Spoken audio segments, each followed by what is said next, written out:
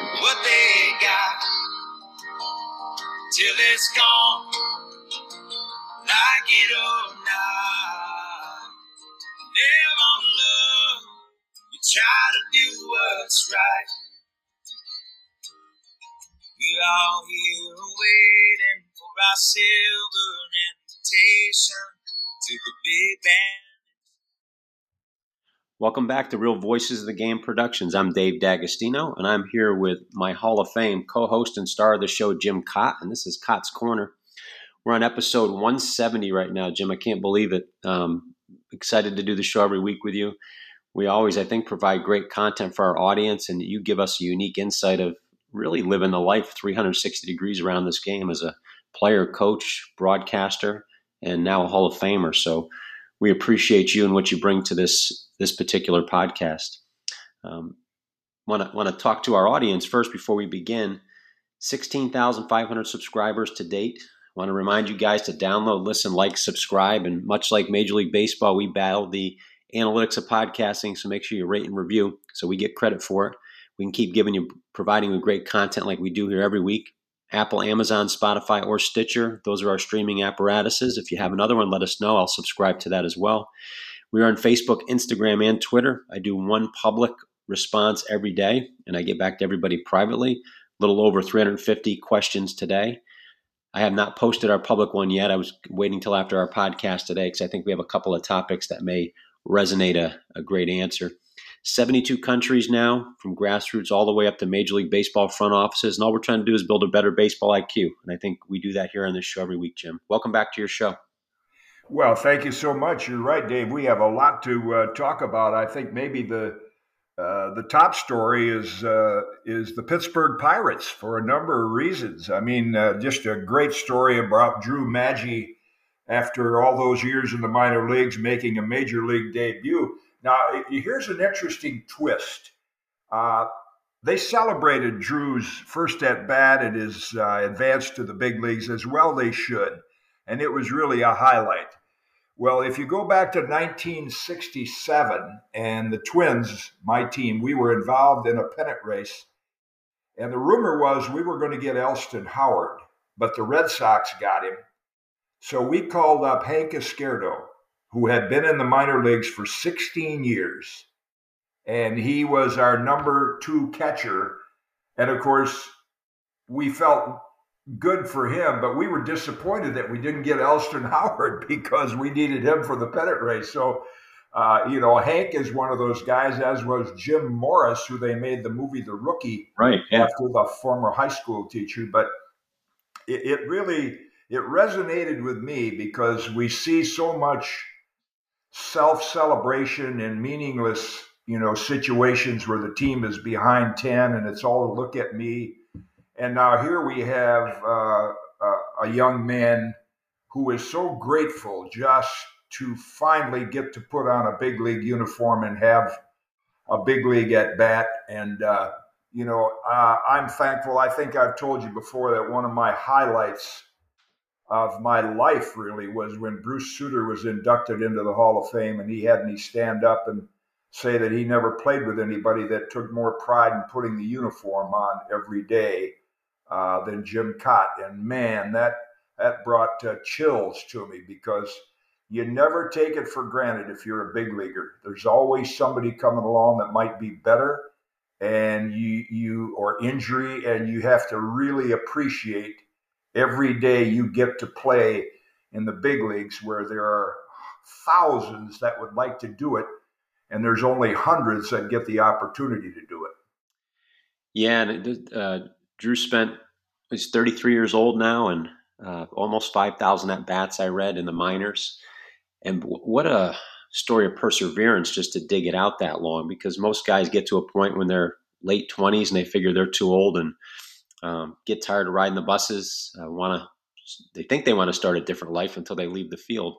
But I was so happy for him too. I thought it was it was a great story, and I hope kids are watching that as well. To me, it's if you keep moving forward and you're willing to deal with the hits, eventually you're going to get what you want, I believe. The game is, we talk about that, those of us that love the horse business, horse racing, is that it's a blood disease, and it gets in your blood, and you can't get rid of it.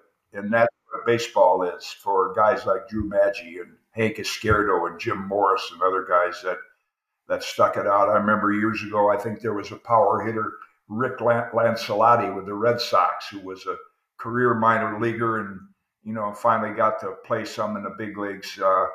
I believe he did. He had a couple of at-bats, but it's such a gratifying story, and it warms your heart to see it.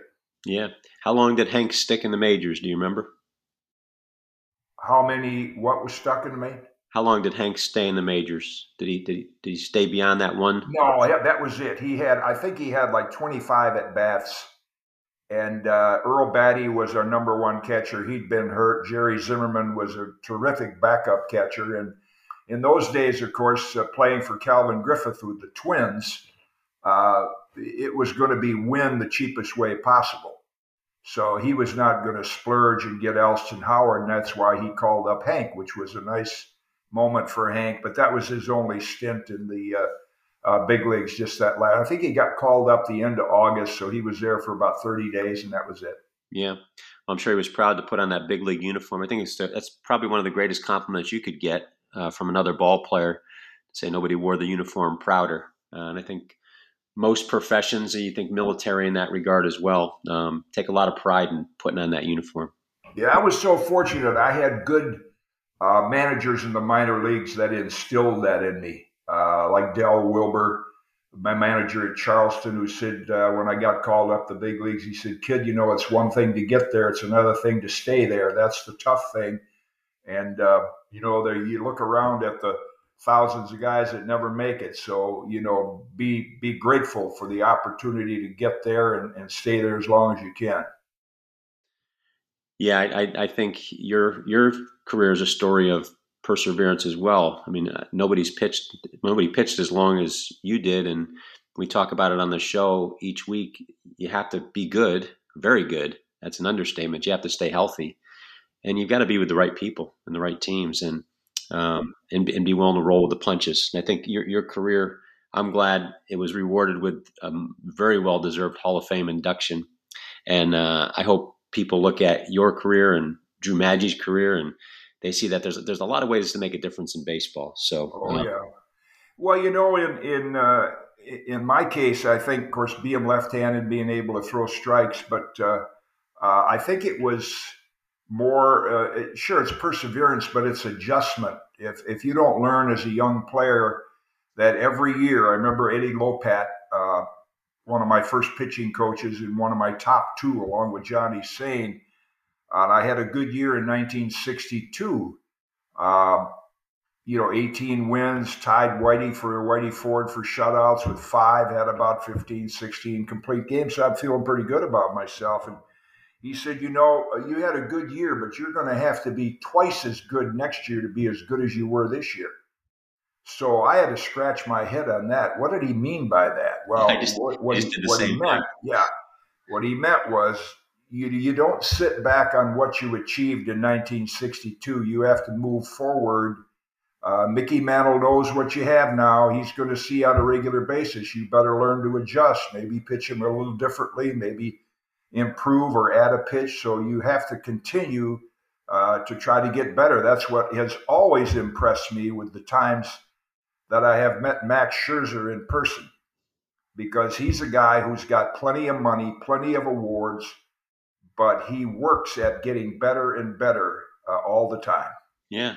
We've got a couple segues. Did you want to move into obviously Scherzer's involved with the Rosin incident, but ironically, we've got more Pirates stuff to talk about. I never thought in a million years we'd be highlighted by the Pirates here. Yeah. Well, let me quickly first, while we're on the Pirates, I think I got a call last night, not name dropping, but my good friend Bill Parcells, and Coach said, "Hey, we really lost a great one today, didn't we?"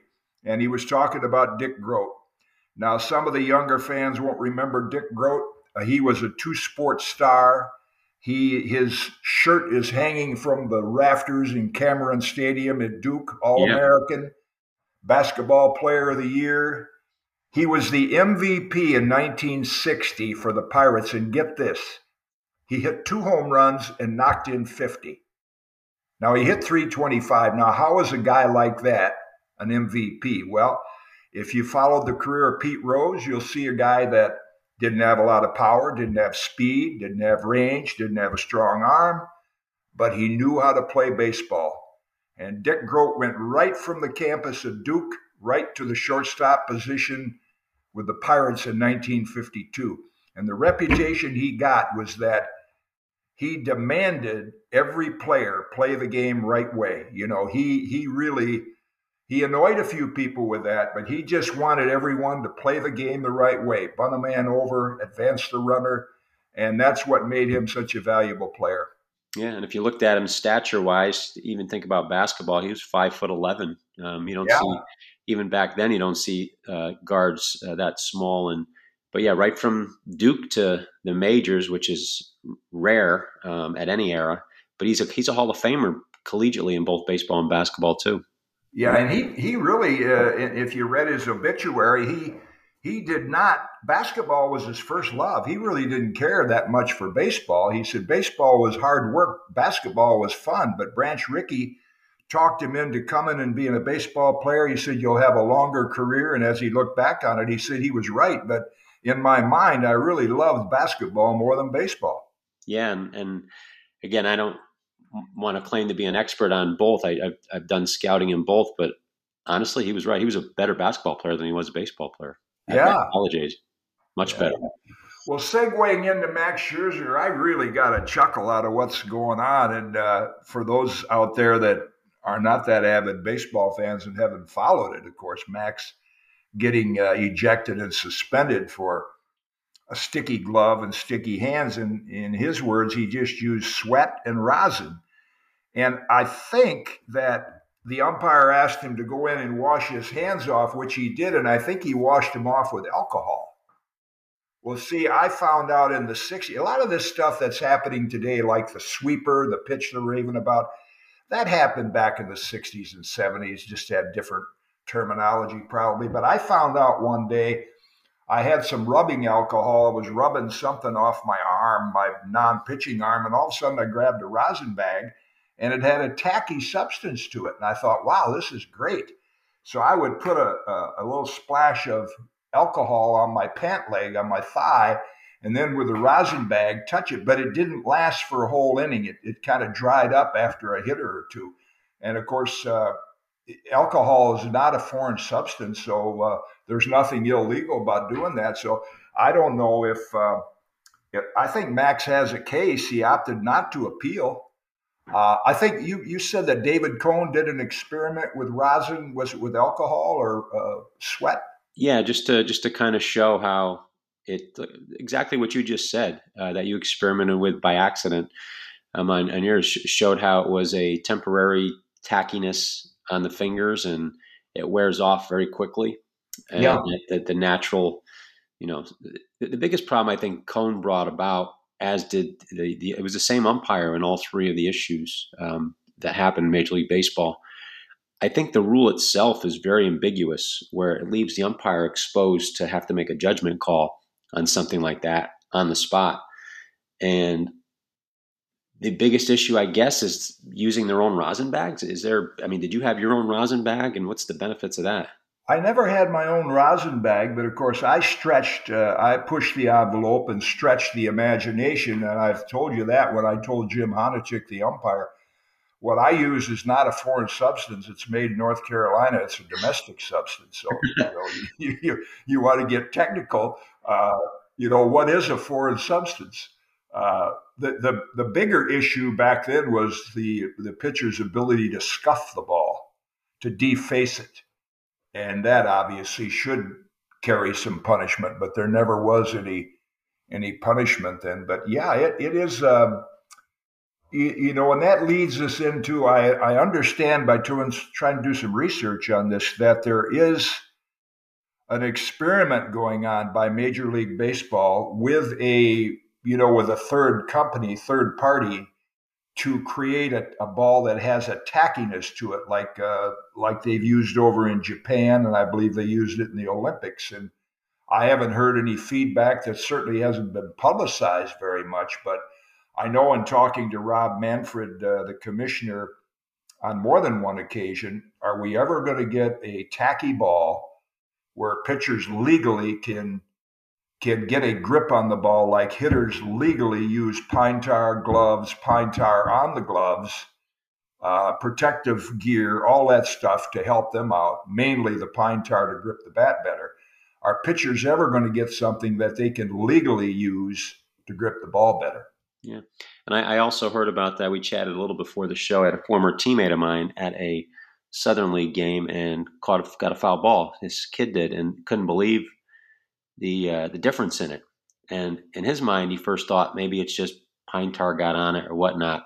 But he did his own little, not I want to say investigating because he wasn't trying to find anything out, but come to uncover as well that they're doing a little bit of an experiment down there in that league to test it out. Just out of curiosity, how is that affecting pitchers? Have you taken a look at the strikeout rates, or is anything? I've heard that strikeouts are out, but I've tried to read a lot of these articles, and the internet can be dangerous. But I was trying to reading a lot of articles on the physics of it, because I even was having a conversation the other day after a round of golf with a young man who's an avid baseball fan, and also my good friend that I played with, non-baseball player. But they did not realize that when they publish the spin rate, it's RPMs, it's revolutions per minute. Now, have you ever met anybody that can throw the ball and let it stay in the air for a minute? No. I haven't. No. It stays in the air for about a couple seconds. Well, it's so deceptive when they use RPMs, because the ball, from the time the pitcher releases it till it gets into the home plate area, it only turns around about 13 to 15 times. So how much additional spin is gripping the ball better giving the pitcher? I like to say I'm outspoken about it because a lot of us did it. And yes, it was against the rules. There wasn't any punishment involved in it. But I used pine tar. I used some tacky stuff to grip the ball better. Well, I gave up 4,500 hits in my career. So obviously, it didn't do a lot to fool a lot of hitters. It just helped me grip the ball better. Yeah, and I've spoken before. I much prefer the pitcher have as good a grip as they can on that ball. When you're 60 feet, you're 60 feet 6 inches away as a hitter. I want them to have as much command as they need, take as much time as you need to be sure about it. Yeah.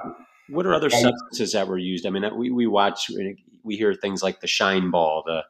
What were some other substances that were used in the past to, I guess? Well, slippery elm was one that was used, decades ago, and that would end up being a spitter. The spitter, and the reason for using the opposite of gripping it better would be in the Gaylord Perry days, where you use Vaseline or something, and you held the ball on the skin part of the ball, not the seams, and it'd be like squirting a ping pong ball out of your fingers. It comes out with no spin. And then that gave it, as the aerodynamics, that gave it a little bit of a wobble, and then at the end it would drop down. So, and I found in Cleveland, in the old Cleveland ballpark, I could throw what I called a dry spitter. Now that's quite the oxymoron, but their dirt on the mound was so fine and powdery that one day I reached down to grab the rosin bag, and my index and middle finger hit the dirt, and I was rubbing. I said, "Man, that is so slippery." So I put it on the skin part of the ball, and I threw a pitch, and it acted just like a spitter. Well, there was nothing illegal about it, but some pitchers wanted to do that to take the spin off, and then the opposite would be to grip it with pine tar, get it to hopefully you get a better grip on it when you throw it. Now, there were rumors in the year, I think even Whitey Ford has spoken out about it in his book, where he had a wedding ring on his index ring finger of his glove hand and would kind of scuff the ball up a little bit. And I think in more current times, there were a couple of Dodger pitchers that we used to collect the baseballs that had a perfect little circle on the logo of the ball. They were using sandpaper. I think actually it was Tim Leary that got caught with a little piece of emery paper, and he swallowed it on the way to the dugout. So there have been cases like that where, they're trying to get an edge. Different than I think I mentioned hitters corking the bat. I remember I was sitting in the bullpen in St. Louis in the early 80s, and a right-hand hitter hit a ball foul in the upper deck at Busch Stadium, which was unheard of. And I thought, how in the world did he hit that ball that far? So I said to our catcher, the next time this hitter came up, I said, when he's running down bases, go over and take a look at the end of his bat. Well, it had a little circle about the size of a quarter, which indicated that that was probably where they corked the bat. So that was the hitter's way of getting a little edge, which again was against the rules. Yeah. Did you ever experiment with a corked bat in batting practice to see the difference? No, I never did. I had neither. A teammate of mine tried it out. He had it corked with racquetballs. Yeah. And it jumped. It was a significant jump off the bat. But these and we've seen it in Major League Baseball too. I think Sammy Sosa got caught doing that as well. So hitters like to plead innocence all the time with all the pitching stuff going on, but I think they're trying some stuff out as well.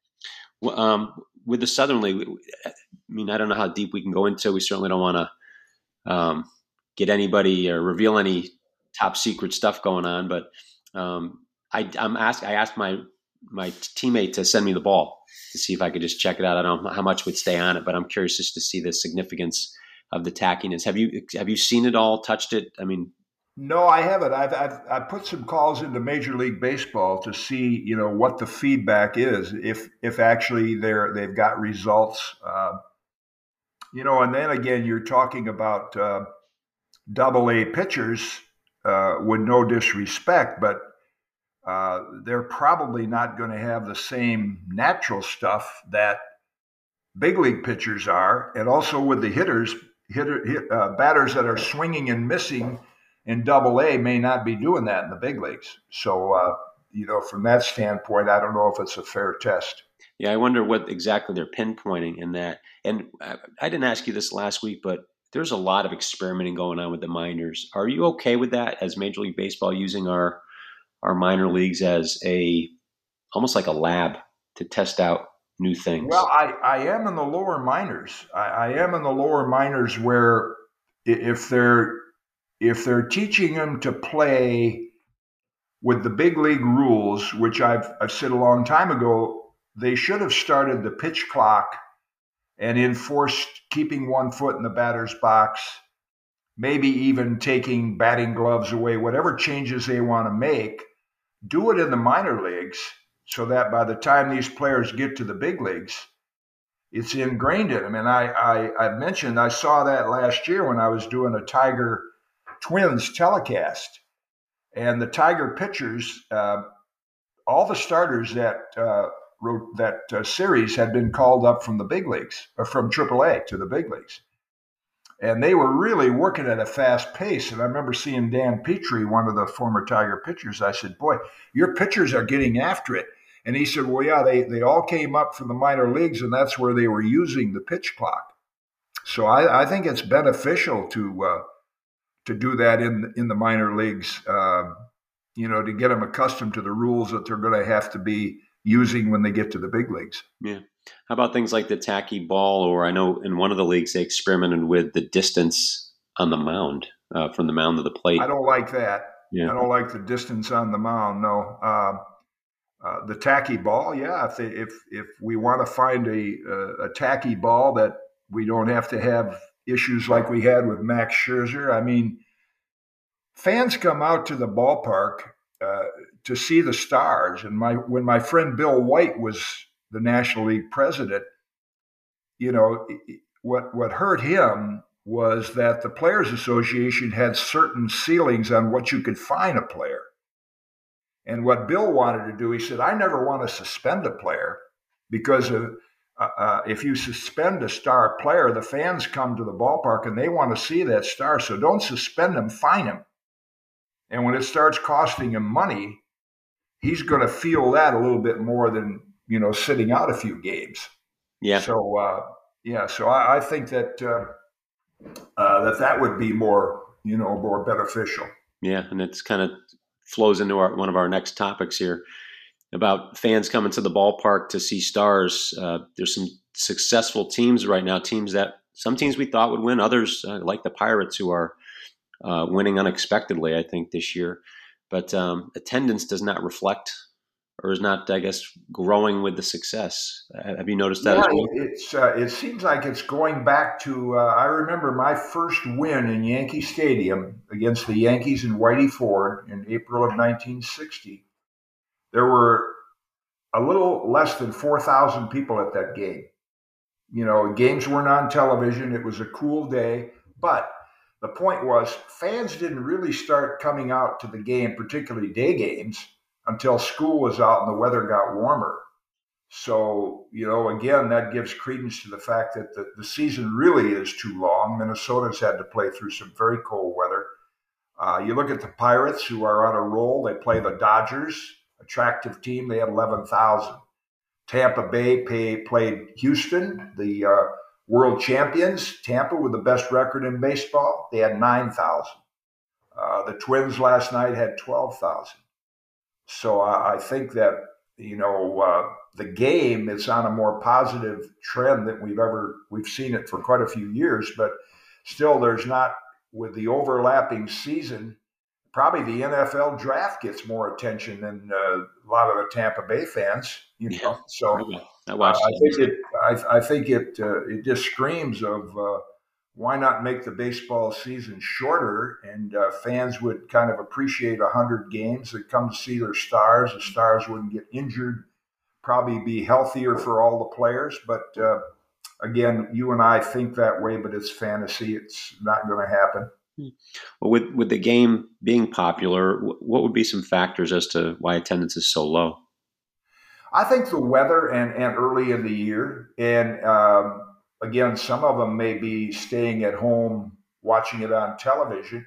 I know what's really added to attendance in recent years is the promotions that they have. I did David Wells' Perfect Game. I think it was in May of, was it 97? And it was Beanie Baby Day. And a lot of fans came in the stands, got their Beanie Baby, and went back home. Oh, wow. They didn't even stay and watch the whole game. So the attendance showed, 40-some thousand. The Phillies last night, 30-some thousand, the Braves. So there's certainly markets that are doing well, but there's also, it'd be interesting to see after a couple months what the overall attendance is, even though the interest, I think, and the fan appeal of the game is at a high that we haven't seen for a while. I would have to imagine it grows a little bit during the summer months when the kids are out of school as well. Yeah, you have a combination then of the kids being out and also promotion and busloads of Little League teams coming in to see a game. Nice warm weather. I know we both played in the cold at times, but playing in the cold's tough to do and sometimes not fun. But I would imagine sitting there watching a game in the cold is not appealing. The best thing to be on a cold day is a pitcher. Yeah. I remember the hitters in those cold days in Minnesota, and getting hit on the handle of a bat. And I kind of relished that, because if you had, in those days, younger and a little bit more life on my fastball, I thought the pitcher had a real advantage because he's always moving. We're always moving. We're always in motion. The guy standing out there in the outfield for 8 or 10 pitches, he's the one getting cold. Yeah. I always thought if you made everybody experience that 40 or 50 degree day with a bat in their hands, bunting would come back. I was an avid bunter during those cold days. Yeah. So, are there, with the Pirates now, the Pirates are winning. We mentioned them. We talked a little bit about Dick Groat. They just signed Brian Reynolds to a long-term deal. Did you see that? Yeah, that's good. I mean, the Pirate owner, because I have a lot of friends up in Vermont that are Pirate fans, and he's never been known to spend a lot of money to improve the team. It's too bad, because they've really had some good ball clubs over the years, going back to when I played against them, when they had Pops, Willie Stargell and Parker and those great teams, and they had Barry Bonds and Bonilla a little later. So unfortunately, it's the way it is today. If you don't spend the money, players don't want to stay and be part of the solution. They want to go to a team where they can win. So I think Derek Shelton, who was a fixture in the Twins organization for a while, well-respected baseball man, I think he has created a different culture there, which is helpful. You know, I know he addressed the team early in the year and said, this is not going to be like any other year. You know, this is not going to be, well, we're in the middle of a rebuild. No, we're going to try to win. And so far, it's they're doing it. They have a beautiful ballpark, great city. You know, I think it could really blow up if they put their emphasis on keeping players like Brian Reynolds. Just comes there, he does his job, switch hitter, center fielder, sometimes left, you know, early lineup guy. I think he's an old school kind of player. You don't see him jumping around celebrating on hits. He gets, you know, he runs the bases hard. And we see a lot of that though nowadays. We talk a little bit about it on some of our other shows. I don't know that we've hit on it a ton here, but I know your feelings on it.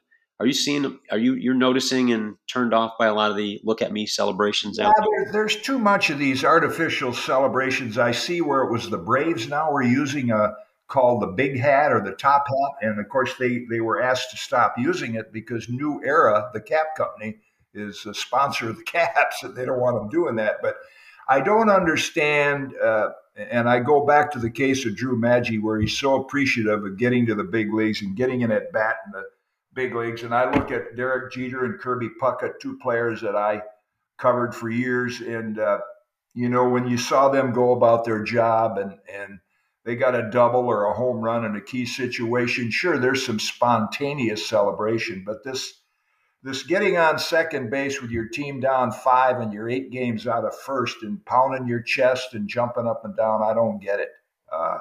I think you ought to stand there and just say, I'm pretty grateful that I'm actually getting to play in the big leagues. And so some of them that are choreographed and not spontaneous, and we've seen some injuries from them. Yeah. You know, Kendry Morales, the DH, years ago, stomping on home plate. And then, of course, with Edwin Diaz in the World Baseball Classic. So there's plenty of time. I remember when the Yankees beat us up in Minnesota in '62, I believe, to clinch the pennant. Jim Bouton was the pitcher. And after they won the game, it's like they shook hands and went in the clubhouse like it was just another game that they had won. And then, of course, there's celebration in the clubhouse, which you'd expect. But to me, there's a lot more important things, and there's a lot more things you ought to be looking at when you're a player. You get on second base, and I think of guys like Pete Rose and Dick Groat that didn't have the athleticism, but they had a baseball IQ. When they rounded first, they were looking at a way to get to second. And then when they got to second, they knew where the outfielders would play. Okay, if the ball's hit here, I can score. If it's hit there, I might not be able to. Those are the things you ought to be looking around at. Yeah. Instead of running down the line and looking into the dugout and celebrating with your teammates. That's for later. Yeah, there's a difference between real enthusiasm and choreographed reality TV, I like to call it, out there that look at me. Were there certain ones that caught your eye as just being, I guess they're all somewhat egregious, but I noticed Fernando Tatis the other day.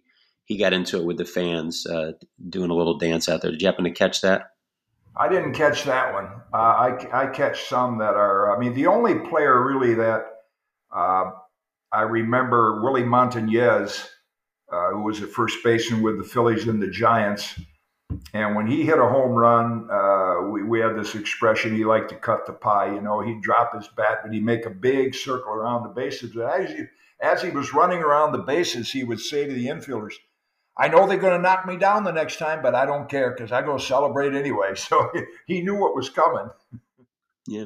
Where does it, I guess, I see it at the youth levels, but the youth imitate the adults.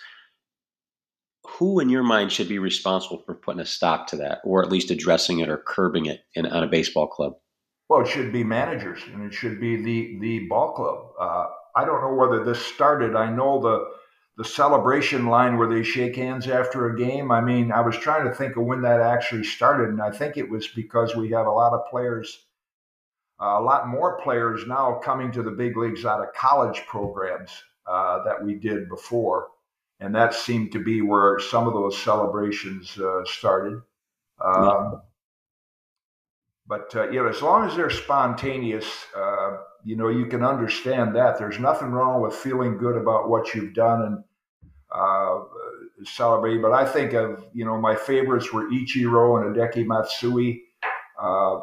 The Asian players have such respect for the game that they don't get caught showing off at all or doing anything that look at me. And I've always kind of admired them for that. Yeah.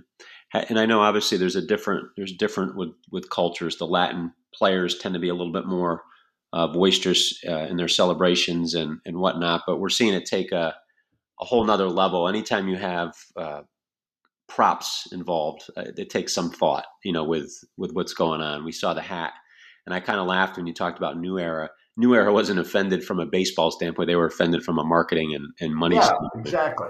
We were offended. I think too, it's the manager. I'm thinking Tom Kelly, who would probably be the most modern manager that would have been, if he were managing a team that did that, he would object immediately. And I know the Twins during TK's era, where they won 2 World Series titles with a very modest payroll, they always had the respect around the league of playing hard for 9 innings, regardless of the score, and they always treated the game with respect. And I think that's because in the minor leagues, Tom Kelly had Kirby Puckett and Gary Gaetti and Kent Herbeck and Greg Gagne. And he taught them how to act and how to play the game, and that carried on right to when they were in the big leagues. And where's the disconnect nowadays? Is it a lack of veteran leadership too? I just think it seems to be, well, that's the way it is.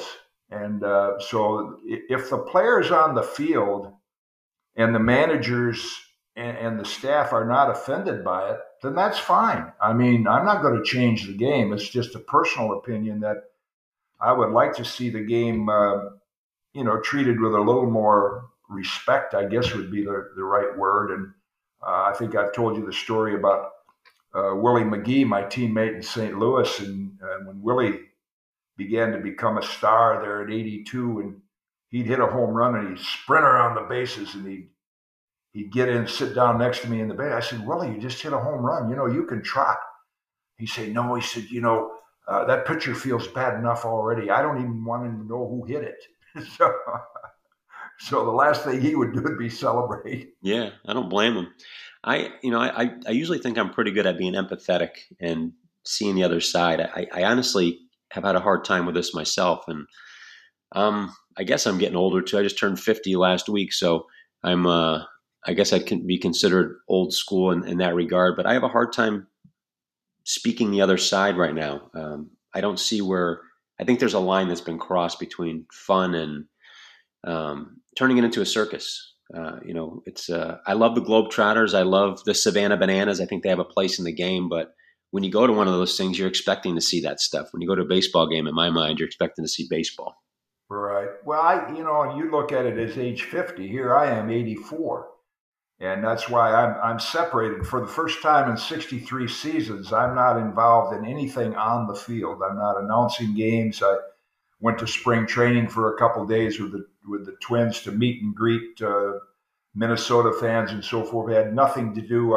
There's no need for me to even go in the clubhouse other than say hello to a few people. But so I understand that the game is different. I'm not going to change it. I just want to stand back and watch it and follow it. I don't enjoy watching it as much as I did years ago. I was thinking back to my times. I was so fortunate to cover the 98 Yankees were probably the best and most professional team in the last few decades that I've seen. They played the game the right way. That's the team that had Tino Martinez and Mariano Duncan, then Chuck Knobloch before his throwing problems, Derek Scott Brocious, Bertie Williams, Paul O'Neill, and they had great starters. David Cohn, El Duque came along. You had Joe Girardi behind the plate. You had Joe Torre managing and Don Zimmer as bench coach. You had some real pros. And I just liked the way they played the game and the way they carried themselves. And I just think they were the model for doing everything right. What were some specifics that you liked when you say you liked the way they played the game? Well, I think that year they had, I believe they led the league in sacrifice flies, and they were such good two-strike hitters. They all had I think of Bernie when he was a left-hand hitter, Paul O'Neill, Tino. You get them with men on and a 1-2 count, 2-2 count. They got more balls. They got more hits to the opposite field. Man on second, nobody out. They made more what I call productive outs that advanced runners. Well, be careful. These analytics people will get mad at you about that. There's Who will? The analytics crowd. Oh, the propeller heads? Yeah, well, that leads us to something else. There was such a great article in the Golf Global Post by Jim McCabe, which is my favorite golf magazine. It's an online magazine. And he did a piece on Luke Donald, about the artistry of Luke Donald. And he said, we're living in shallow times. We don't appreciate what we see. We'd rather look at something that spits out numbers on a spreadsheet. So I started thinking about it. There's a difference between knowledge and wisdom. And the analytics people have knowledge that they pass on. They've got all these reams of statistics that say, in this situation, this is how you should pitch. I go back to what Robin Roberts said. How do you pitch Willie Mays? Well, the propeller heads would say, you have to throw them breaking balls down the way, blah, blah, blah. That's knowledge. Wisdom is when Robin Roberts says, tell me the score, the inning, and the count. I'm going to pitch Willie Mays differently in the third inning of a game where we're leading 5-0 than I am in the eighth inning with a tie score and the count 3-1. So all those things, now that's wisdom. And so the analytics people provide you with knowledge, but the only way you acquire the wisdom is to get out there between the lines and experience it and play and find out what works for you. Oh, I love that. That's a great way to cap off our podcast today. That phrase I love to hit on all the time is we're drowning in information, but we're starving for wisdom. We've got so much now, we don't know what to do with it. Yeah. The science and the math.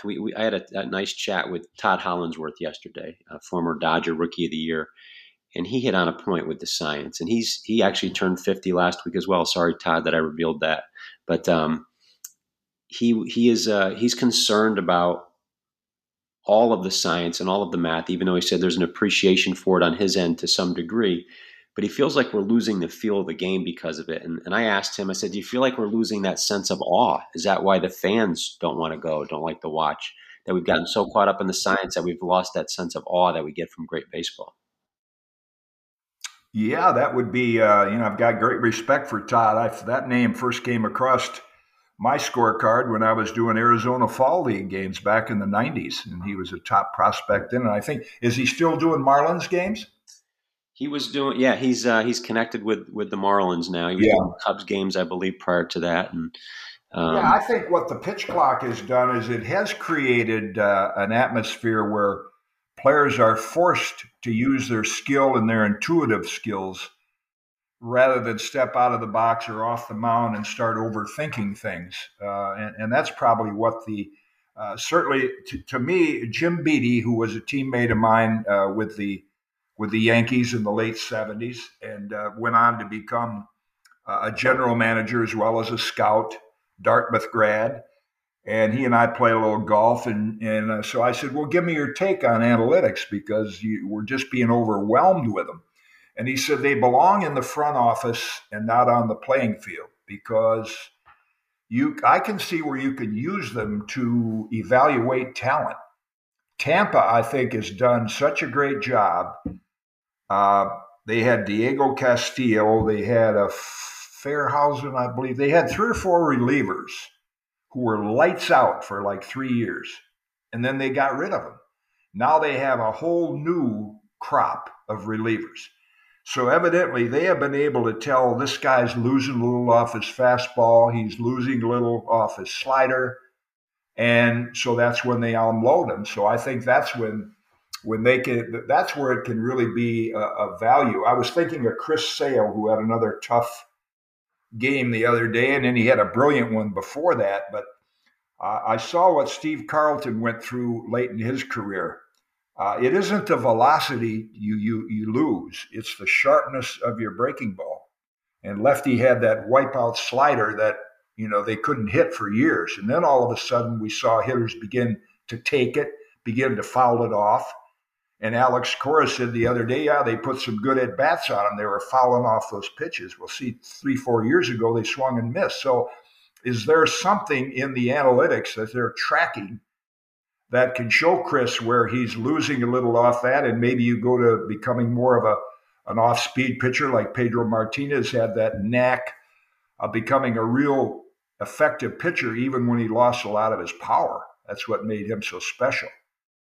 So those are areas where I think analytics can be very helpful. Those are great points. If somebody who loses, let's say, the bite off that breaking ball, I mean, do you have to become a completely different pitcher, or is there a pitch that you can replace it with? I would think I would love to have the information that they have with Rapsodo. If I found out all of a sudden that maybe my curveball was losing, a little bit of spin, if they tracked it during warmups or something, well, I was basically fastball, curveball, overhand curve, but then we changed speeds on each pitch. So we would turn, 2 pitches into 4. Right now they're big. They say, we got the new pitch, the sweeper. No, that's not new. Years ago, we had fastball, curveball. The slider was like a cutter. And then we started throwing this pitch that was not as big as a curve and not as big as a slider, but it had a bigger break than a slider. So we call it a slurve. Now they're calling it a sweeper. Yeah. I would always use it to left-hand hitters, particularly if I was ahead in the count 1 and 2, because you could throw it at them and it would sweep across the plate and end up sometimes outside. To a right-hand hitter, it was a dangerous pitch, so I would only use it. I would throw it well outside and hope I could bring it in and catch the outside corner. And we didn't call it a sweeper, we call it a slurve. But I think that's where the analytics and the Rapsodo and the spin and all of those things can, or your arm angle, whatever you're doing, I think that can show you things that you got to be careful not to get too wrapped up on it, which we've seen a lot of golfers get so wrapped up in mechanics that all of a sudden they've lost their feel for playing golf. And same thing can do with pitching. That paralysis through analysis will creep into any sport. I just flinched when you were talking about your sweeping pitch. I was thinking to myself I'm a switch batter, so I'd be hitting right-handed. I guess I'm telling now, but it doesn't matter because I'm done playing. But you throwing that so it almost landed on my back foot, that would have made me buckle a little bit. Yeah, if you have but still it has to be a sharp one. Pitchers will say throw them a back foot. Well, when Steve Carlton had that back foot slider, if they took it, it was a strike, it seemed like, but it looked like it was probably a very hittable pitch 8-10 feet from home plate, and then it would just dive down to that back foot. But once you lose a little of that, as I did with my slider, I tell the story of the late Bob Watson. Whitey seldom had me stay in and face a right-hand hitter. I might face Claudell Washington, Chris Chambliss, left-hand hitters like that with the Braves. And then one day Bob Watson pinch hit, and I got him 2-2, and I thought, very quickly, I don't have a very good breaking ball. Fastball changeup. He's a lethal fastball hitter. I'm going to try to throw him the hardest slider I can on the outside corner. So I did, and he swung and missed. And he sees me the next day around the cage, and he said, "Hey, when did you come up with that changeup?" See, that was my hard slider, but it wasn't a hard slider anymore. It came in and it fooled them like it was a changeup. So if I knew that kind of stuff from analytics, it would kind of teach me how and when to use those pitches. Yeah, and I think that's the dialogue that you're having out loud right now is I think the dialogue that may be missing a little bit from baseball, where there's a disconnect between the numbers and the feel for the game. And I wish that people with the numbers would sit down with somebody like yourself and hear what you're saying. And I know we've got their ear with the podcast, so I'm hoping they're listening and maybe reach out, because this is the stuff that's the space between the notes that we need right now. I agree with you. I think that's where, the game just misses Pete Rose. He would have so much to offer in terms of his baseball knowledge. And, they don't tap into it that much. I was in spring training and sitting at the table with Rod Carew and Tony Oliva and Paul Molitor, and I said to the guys, what exactly are we doing here? And they looked at me and they laughed and said, we really don't know, because they're there and they're a presence, but nobody really taps into their, what they have. They have a brilliant young minor league instructor, and I think he's managerial material, Tucker Frawley. And he played for my friend John Stuper at Yale. And I think Tuck is one that sat down. He's trying to pick my brain about certain things. And I said, that's refreshing, because you're trying to find a way to blend the athletics with some of the actual game experience that those of us learned what worked and what didn't work. So I hope there are more guys like that around. Yeah, I do too.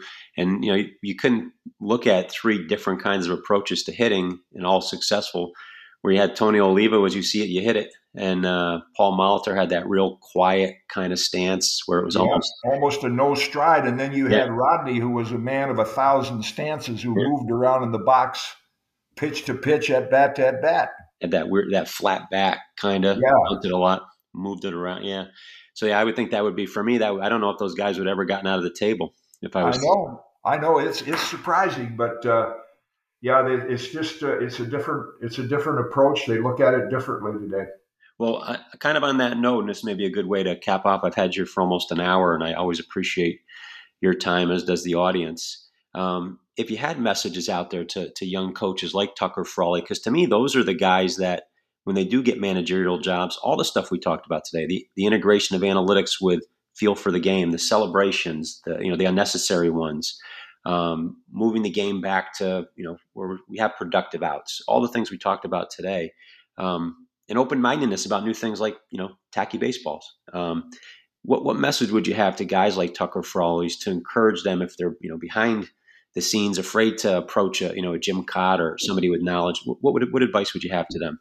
Well, I was glad that on the suggestion of John Stuper, because John used a lot of stuff that I passed on to him in his coaching at Yale.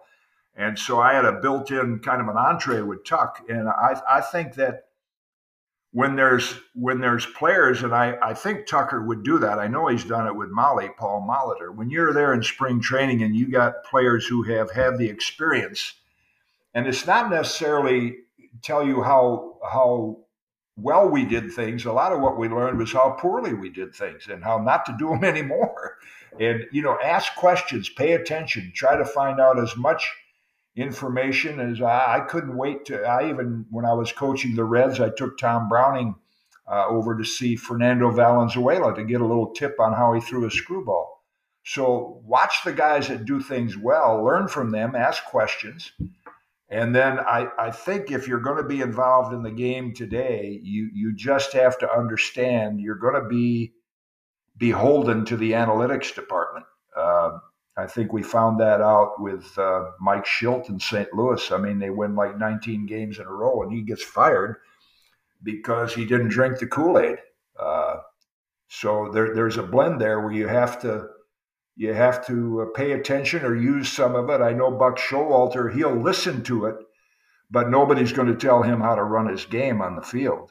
And fortunately, Buck has the reputation, the experience, he can do that, where a guy like Tucker, and there are probably others like him, have to, kind of have to suck it up and listen to it and then eventually learn how to do it their way.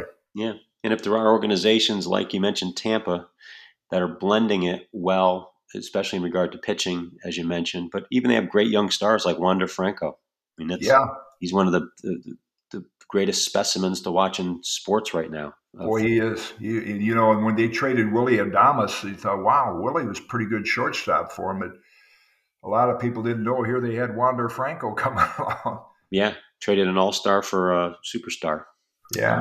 So, well, Jim, I appreciate all that you've given us today and the audience. Is anything else you want to leave our audience with? Or no, I think, show up and watch the game, and I hope attendance improves. I hope these teams like the Pirates can keep it going. It would be so good for baseball.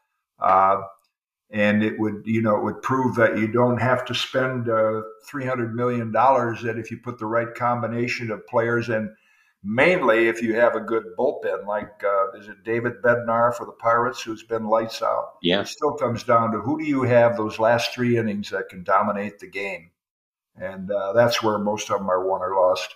Yeah, it's great. And these small market teams can compete on a regular basis. It's starting to happen in basketball as much as I cringe watching that sometimes, and it happens in football too. So maybe baseball will turn the corner with that as well. But well, thank you again, Jim. We appreciate what you do on KAAT'S Corner here, and to our audience, 16,500 subscribers. Download, listen, like, subscribe, and hey, we've come around to the analytics with the podcast world. We want you to rate and review. We want those numbers as well. Apple, Amazon, Spotify, or Stitcher.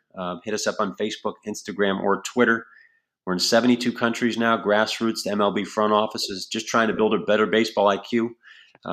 And I kind of laughed when you said those people showed up for their Beanie Babies and went home. Some of our kids in the audience won't know what Beanie Babies are. Check on eBay. They can find out they are. But if you do get a Beanie Baby, stay at the game, for God's sakes. Yeah. But thanks again, Jim. This is KAAT'S Corner, episode 170 right now.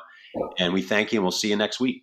Look forward to it, Dave. Thanks. Hear the songs they know and fill their bellies full of beer, but they don't know what they got till it's gone, like it all.